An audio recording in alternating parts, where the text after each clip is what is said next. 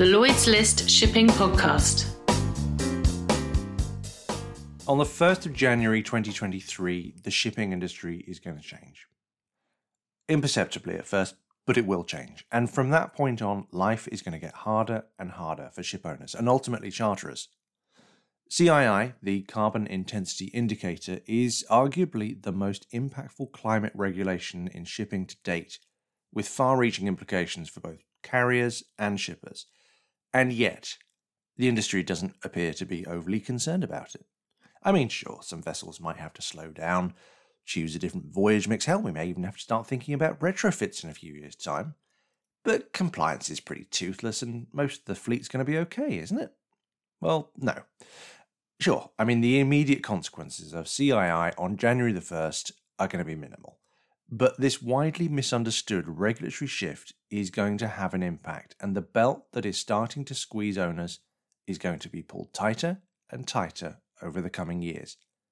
It's also going to fundamentally change the nature of the conversation between ship owners and charterers about how they operate ships, and the implications of that are huge. So why is the industry currently so nonchalant about CII? Well, I've been speaking to a lot of people about this recently, and over the next few months I'm going to be going into some more depth on the coming swathe of regulatory changes that I think are going to have a significant change to the dynamics within shipping. For this week's edition, I drafted in two of the industry's leading experts on the subject. I asked Roger Strevens, Head of Sustainability at Wallenius Wilhelmsen, and BIMCO's Deputy Secretary General Lars Robert Pedersen to help me assess whether shipping is really ready for the highly technical and widely misunderstood carbon intensity indicator. Richard, I think this is like the story of the frogs in the kettle. The frogs start off in the kettle, the water is cool, and they're quite comfortable. And then the heat is applied, but it only gets slightly warmer at a slow pace. And the frogs adjust and they think it's fine, and and they don't recognize what's happening. And they end up and they're cooked. And by the time that that they have to take action, it's already too late. And I think something similar is happening here, because CII year one may not have such a huge impact, but that's not going to remain the case. It's progressive regulation, and that we only have the pathway clear up till 2026. But it would be prudent to expect that the reductions will continue.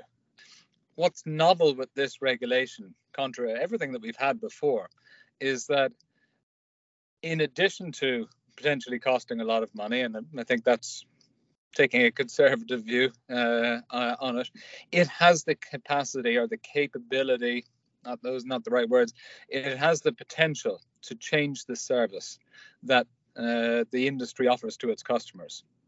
Because one of the major levers to improve scores is reduction of speed, and that's the same as taking capacity out of markets. Now, put that in the context of what's happening across supply chains in the world, and that should be getting the attention of shipping companies, because it's certainly getting the attention of shippers. That's Roger Strevens from Wallenius Wilhelmsen, and we'll hear more from him shortly. But at this point, I'm going to pause briefly to define a few terms here, because it's important to understand what CII actually is. CII aims to address the operational efficiency of individual vessels. Operational efficiency, in this case, concerns the actual emissions intensity, the emissions per unit cargo work achieved in the real-world operation. It's distinct from design efficiency, which focuses on performance under a narrowly defined set of test conditions. The attained CII is calculated by the CII formula, which basically divides CO2 emitted by distance sailed. Now, this differs from a true operational efficiency measure, in which emissions would be divided by cargo work done. Rather than looking at actual cargo carried, CII assumes that vessels are always loaded to their maximum gross tonnage, a fixed value. The CII rating for a vessel is gained when you compare the attained CII against a reference line, which is based on other vessels in the same segment. And that rating runs from A to E, where A is the best. Now, Vessels with an E rating or a D rating for 3 consecutive years, they're going to need to implement what's called a corrective action plan to ensure that they achieve at least a C rating, a pass rate effectively under this system, for the following year. Now, the CII regulation is progressive, which means that from 2023 to at least 2026, the required CII is going to be reduced by a further 2% each year relative to the baseline, which is set in 2019. And the IMO, we know, is going to conduct a full review of CII by the end of 2025. So, when Roger says it would be prudent to expect annual reductions to continue, that's what he means. We're going to be looking at a change level in years to come. All clear? Good. We shall move on. What makes CII different is that it brings with it the possibility of changes to ocean freight services in addition to compliance costs. Service changes can include longer transit times and fewer ports called. The actual changes that are going to be made, well, that's going to be on a very case-specific basis and can change over time as CII itself changes. In general, the impact is going to be pretty mild initially, but they should be expected to become more pronounced. BIMCO's Deputy Secretary General Lars Robert Pedersen explains some of the nuances here. Yeah. What is important to understand in terms of CII is that for a given ship type and size, all those ships in that ship, you could say band, same ship type, same ship size. You look at the average operation for those ships, and the average operation of those ships in the past becomes the target of all the ships in the future. And that's because some ships have been employed on short voyages with long port stays, or you could say with a ratio between port stay and time at sea, which was skewed towards the port stays because of short voyages. Those would be in the in the higher end of the CII number for that population of ships, whereas other ships would have been employed on longer routes with a different ratio between port stay and time at sea, and those would have the better number CII wise. So suddenly the average becomes the norm. And actually, it's an interesting thing to observe here is that every ship will then have to adapt to that average. It means those ships who used to be trading solely in short voyages, they will in the future have to have a combination of short and long voyages to arrive at that average operation, which is suddenly the norm with CII. That's a new thing, and that, of course, requires a different approach from both the owners and the charterers to be able to aim for the average, which is the norm. Now, we'll come back to that relationship between the owner and the charter in just a minute, but this implication that CII will force changes in the types of voyages that ships are able to take is an important one. There's currently a lot of owners that I know are scratching their heads and trying to work out which of their ships they put on which routes, and the calculations don't always make sense. If we think about ship efficiency being a bit like miles per gallon in our cars, we know that you get a better MPG rating when you drive at a steady speed on the motorway over a long distance compared to getting snarled up in crosstown traffic on short stop-start journeys. But we don't deliberately drive our cars on a long round trip in order to reduce the MPG. With CII, that may not be the case with shipping. And I think that there is a real risk about widespread misapprehension of what CII represents and doesn't represent. It's a carbon intensity indicator, and what it indicates is the amount of carbon per unit distance, per nautical mile. I think many might think it's a measure of the amount of carbon produced per unit cargo work, which is an operational efficiency measure. That's what IMO's EEOI is, but not CII. That it does not represent operational efficiency. And among the problems, and I think you gave one example, I can offer another, which is if you sail around all year with an empty vessel, you'll achieve a better score, a better rating for your vessel than if it was fully laden all year. And you should ask, well, what's actually better from an environmental and productivity point of view?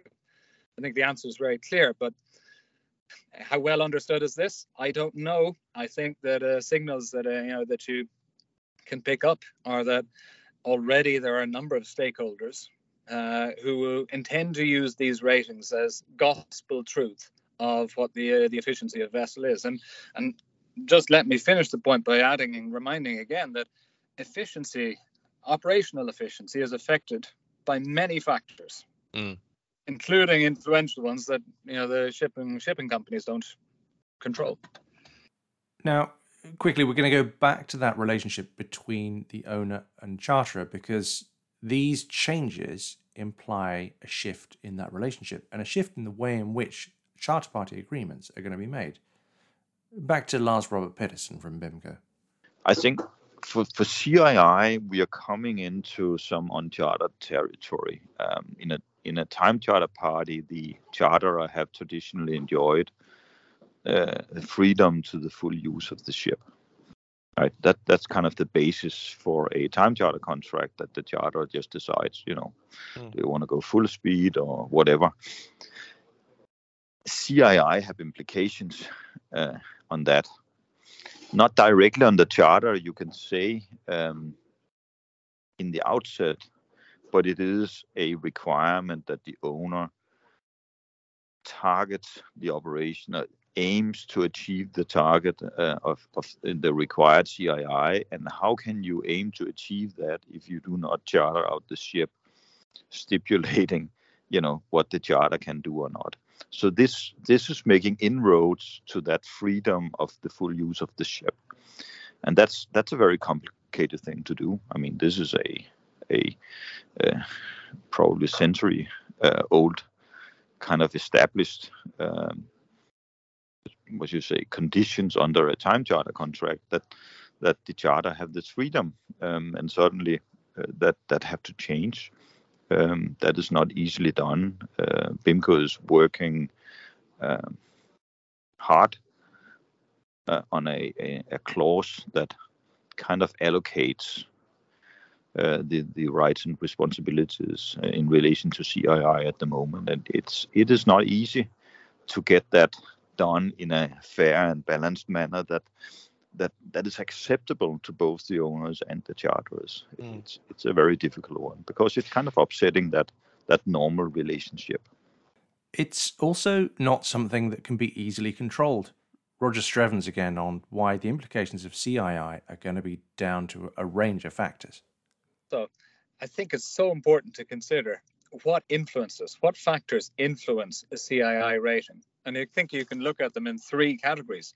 There are things which the ship owner can control directly, and they relate to the mechanical design of the vessel. And then there are the factors the operator controls, such as how the vessel is traded, the speed of the vessel can also be largely under their control. And then there's the third category of factors, which neither of those two parties control at all, such as the macroeconomic conditions, the amount of cargo there is in the market, the level of congestion, pandemics, geopolitical instability. Now, the dilemma when it comes to the developing contracted clauses to manage this is that you're trying to legislate for a whole set of scenarios, some of which you can control, some of you have partial control over, and others again which can be really impactful on the outcome that you have no control over at all. So I appreciate that's a big task. So we know that it's a challenging regulatory area, not least because operational efficiency is affected by factors like macroeconomic conditions that are well beyond the control of shipping companies. But when are we really going to start seeing the impact of CII? There seems to be some debate in the market over quite how quickly the pinch is going to be felt. When Braemar modelled the VLCC fleet recently, they suggested that a third of the fleet will either have to slow down next year, choose a different voyage mix, or retrofit energy-saving devices in order to hit the desired rating. But they also pointed out that over-compliant vessels, porous compliance, and liberal design of the rules mean that little change in average fleet speeds are actually going to be seen. All that will probably change by 2026, however. You can say that the impact of CII is vessel specific, and some vessels will have a lot to do right off the bat. And so, I think that it's going to be disruptive from year one for a fair proportion of the industry, and that proportion is going to increase over time.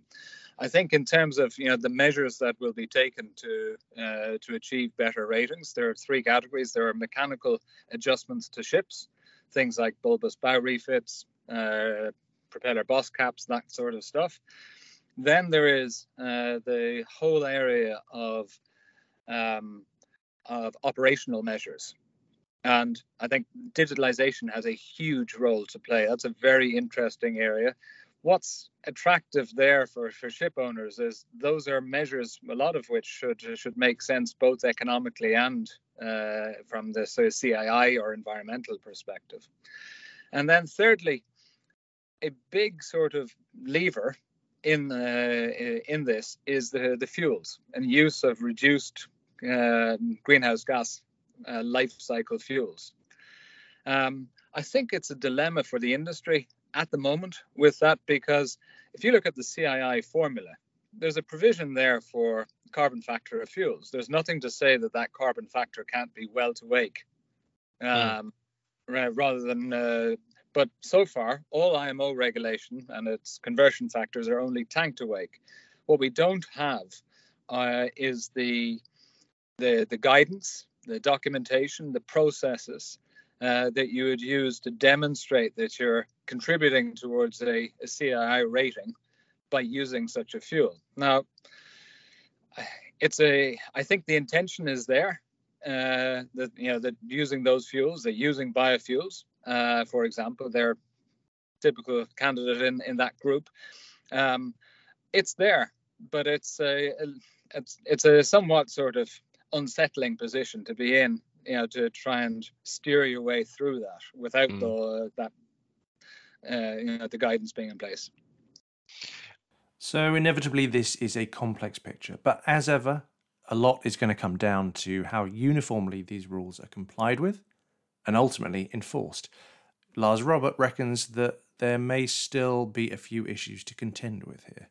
And I think we have to be honest with ourselves here. We don't know yet how this will be enforced from a flag state perspective, from a port state perspective. There was a discussion at the recent III subcommittee at IMO where MEPC had asked the question whether a failure to implement the implementation plan would constitute a detainable deficiency for a ship during a port stay. And that was actually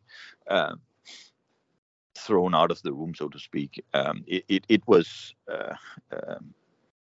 decided at the III subcommittee that could not be the case, simply because there wouldn't be basis for making that determination at some point during the year, because we have to remember CII is for the full year, and anywhere along the route towards through the year, it's difficult to assess whether you will be able to meet the target by the end of the year or not. So it's a difficult determination to do. Also, you could say implementation of the implementation plan. I know there's a lot of implementation here when we say this, but unfortunately, that's what it's called. The implementation plan needs to be implemented, and a part of that implementation is related to the office operation of the owner and potentially the charterer. So how could you, during a port stay, go on board a ship and make that determination whether you have implemented this or not? So I think it's that was actually a good decision, a reasonable decision to say that this cannot be a detainable deficiency. But I don't think the question stops here. I think it goes back to MEPC, and I think there is a wish to have a level of enforcement which makes sure that you actually do aim for the required CII. But again, it will largely come down to flag state implementation, how they interpret the rules, what they require in terms of, what goes into the plans in the first place. How much detail do you need to have there? What does it take to document how you intend to achieve the required CII? I mean, there will be differences from one flag state to another. And I think that's the big uncertainty we have right now. Well, there we shall leave it for another week. This is clearly a big topic that is going to require much more analysis. And as I said earlier, it's going to be something that we're revisiting over the coming months. So if you have specific questions or issues you want us to look into, please do get in touch. For now, though, thank you for listening and have a good week.